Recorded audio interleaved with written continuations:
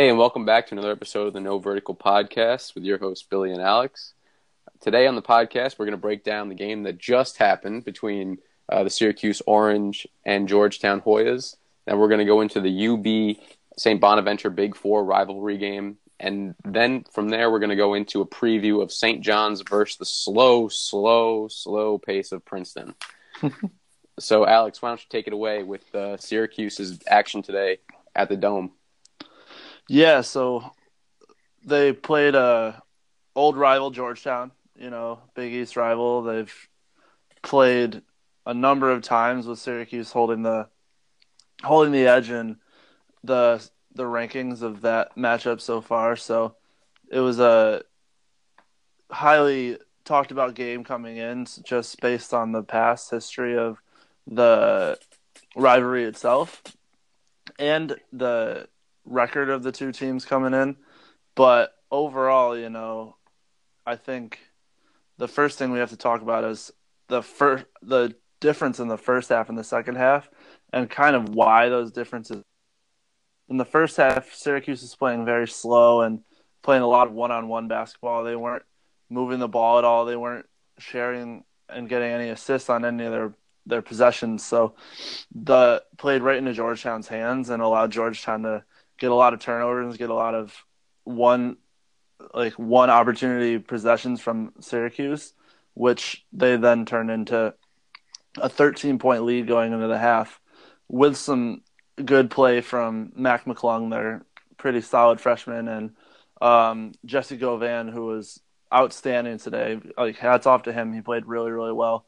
Going into the second half, Syracuse came out with a completely different mentality, a completely different vibe.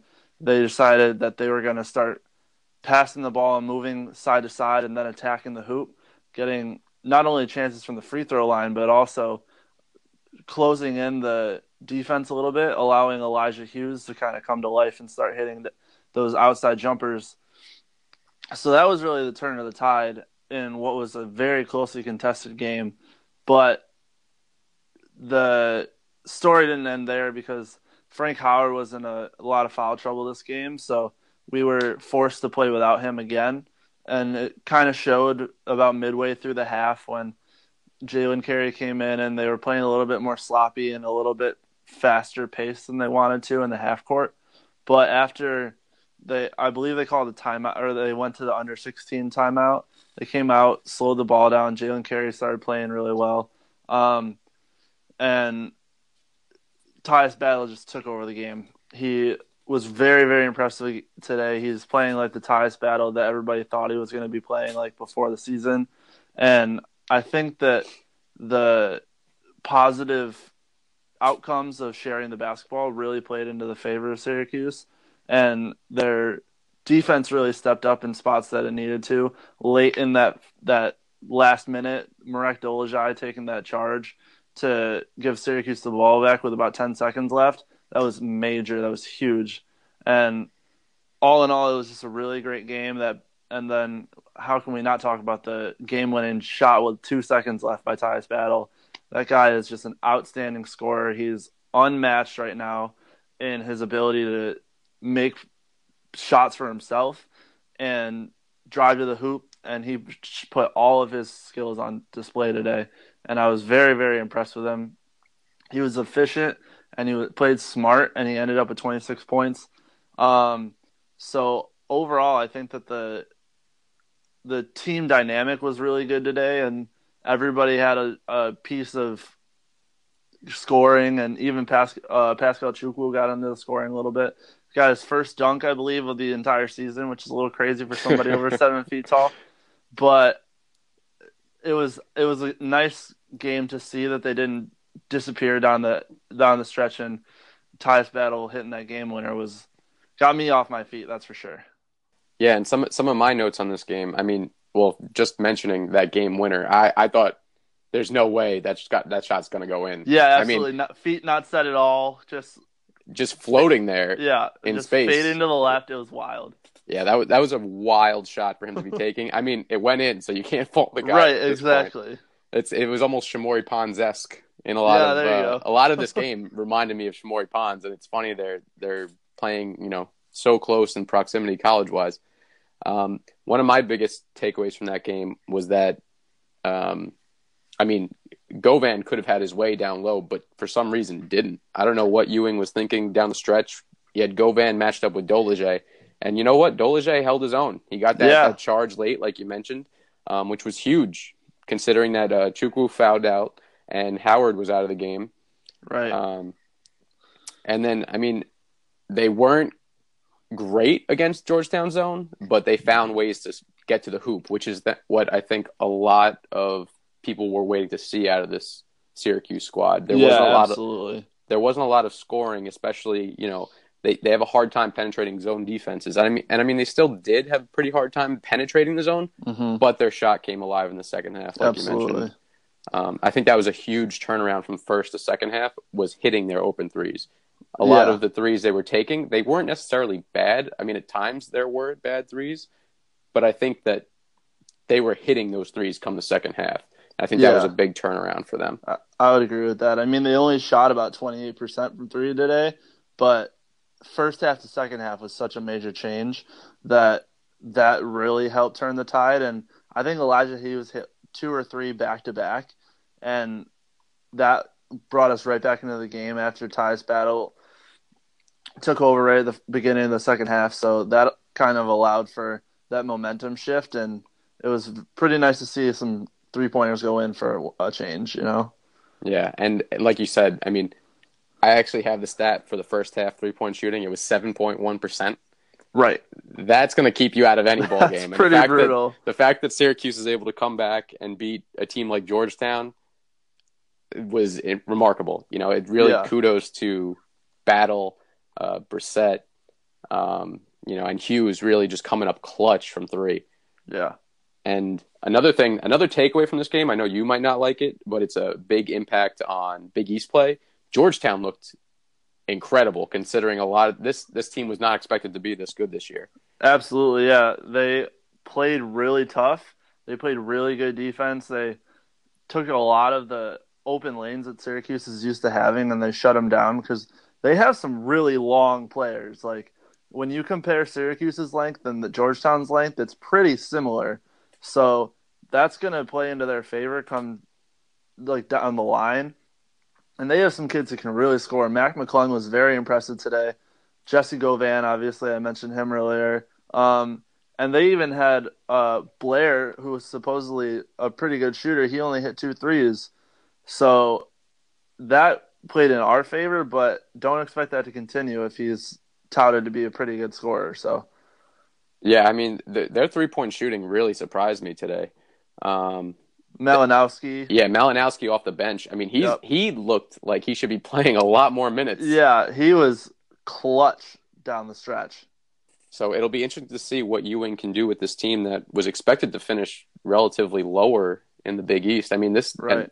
And it's kind of almost upsetting that we might not even get this game come next year. This is the end of the 4-year contract. And they were talking about that on the telecast today, and I really hope that they can figure it out and they can make that happen, but we'll see.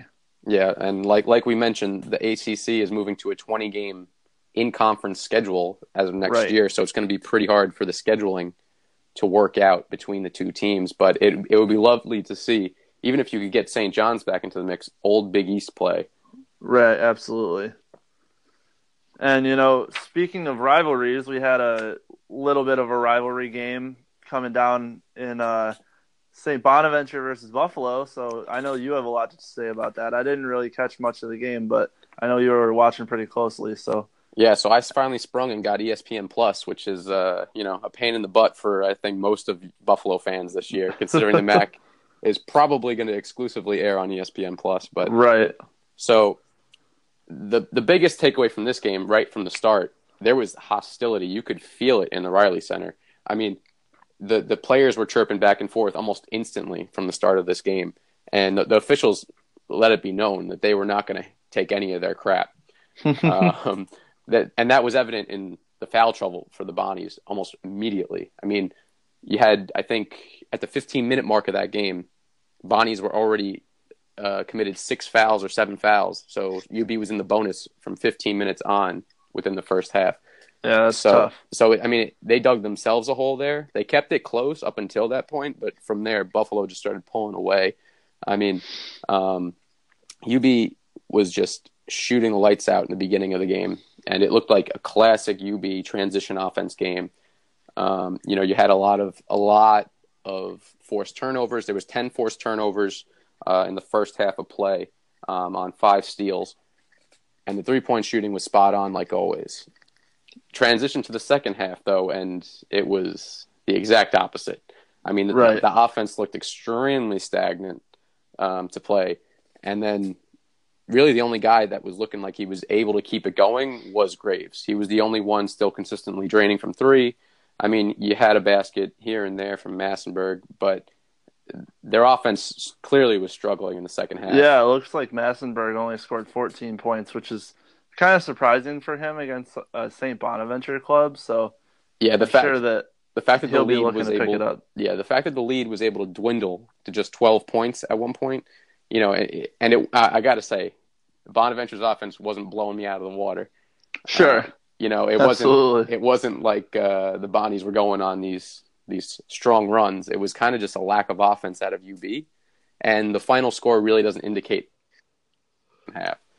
I mean, Perkins, if you look at his stat line, he only had 3 points on like 1 of 10 shooting, I believe. So, he didn't have a great night offensively. However, he was getting some boards down low, and his presence created a lot of hesitancy to drive down low, to even contest for rebounds. So he played a pivotal role, but it wasn't his best game, that's for sure. Sure. McRae did a pretty decent job down low. So, just their presence really affected the Bonnies, because you got to remember a lot of their team is young. There are a lot of freshmen and sophomores on that Bonaventure team.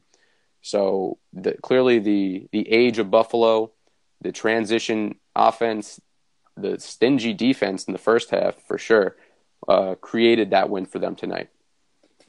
Yeah, and anytime you have a team that's got more experience and that they're able to rely on that experience, you're going to have the advantage over a team that hasn't ever really been tested. I mean, St. Bonaventure isn't a classically highly performing team, so they're not going to have that experience and that history of going up into tough games. And obviously they were at home, so it wasn't a tough environment, but you're going to have a team that travels well in UB, so that in itself is going to play in UB's favor too.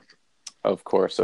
And it kind of begs me to think this on paper, it's a big win for UB.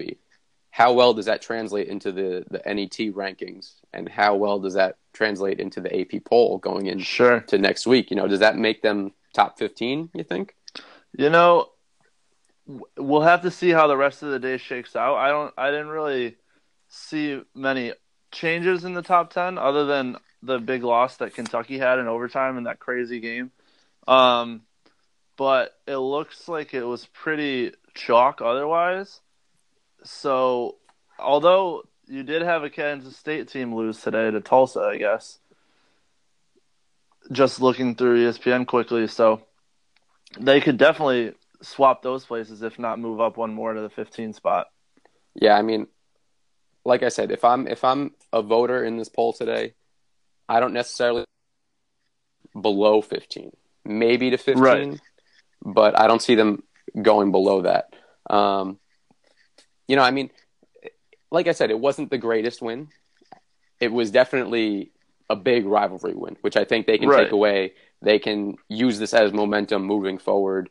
And moving forward, they're going to have to do with a lot of strength and a lot of hard-nosed play, considering their schedule going forward. They got Southern Illinois at home at the end of that home-and-home series with them. And then they're moving on to Syracuse and Marquette on the road, which is going to be hard.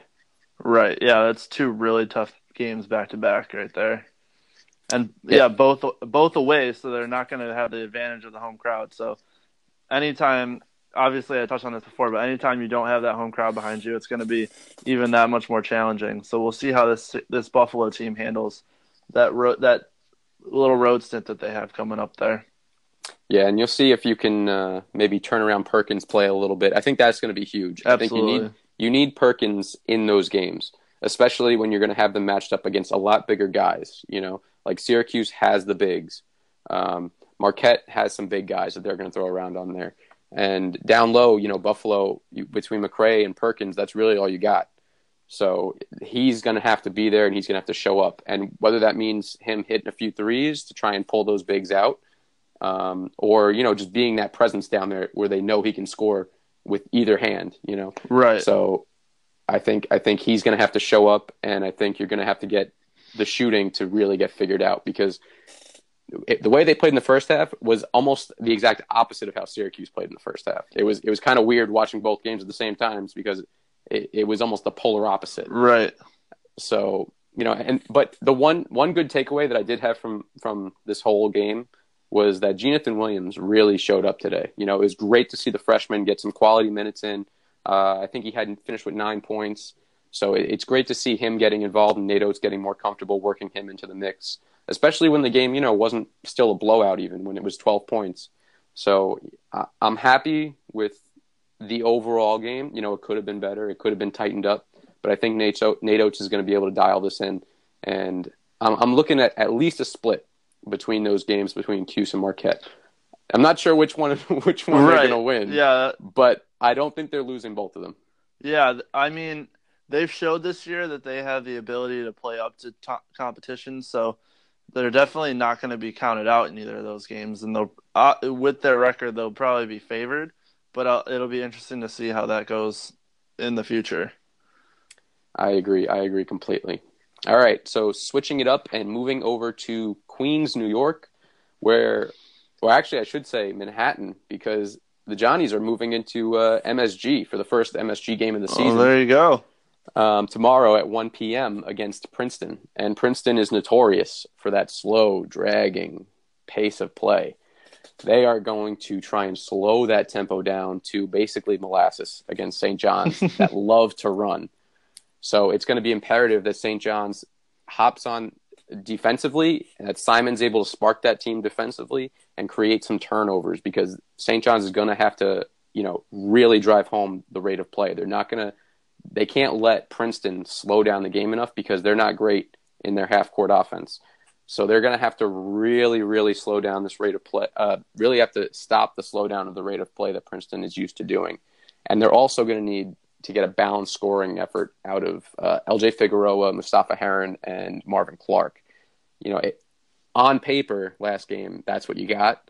But they played a Mount St. Mary's team that was 0-7 at the time. Right. And it was a really, really sluggish game for the whole squad. I mean, Marvin Clark was really the only one who looked pretty great out of that team that game. So you need LJ to step it up. You need Mustafa Heron to step it up. And it would be great to see Mikey Dixon play some quality minutes off the bench as well. He's a quick, speedy guy, and he'll be able to potentially step out and hit some threes as well. So take a little bit of the pressure off Pons. I don't want Pons to have to feel like he has to do it all against these games that they should be winning. At least that's the way I'm looking at it. I guess it would be translated to the same way you don't want Battle to have to carry game after game after game Absolutely. on his back prior to going into ACC play. So if Pons could do as little as possible and the team still looks good, team still winning, that would be a win-win for Mullen and company come tomorrow against Princeton. Yeah, absolutely. It'll be interesting to see how St. John's plays against a more defensive-minded team, when they're obviously going to be paying a lot of attention to slowing down Shamorie Pons. So if they're able to do so, which is, kind of a big ask, obviously, that'll still be a good game to watch in terms of watching the other players step up and see if anybody else is able to give a little bit extra than they've shown, because as you touched on, Shamorie Pons is playing the Ties battle role of having to take over in spots where the other team is lacking. So if they can do that and have other people help out and step up, I think they'll be in a good spot for sure.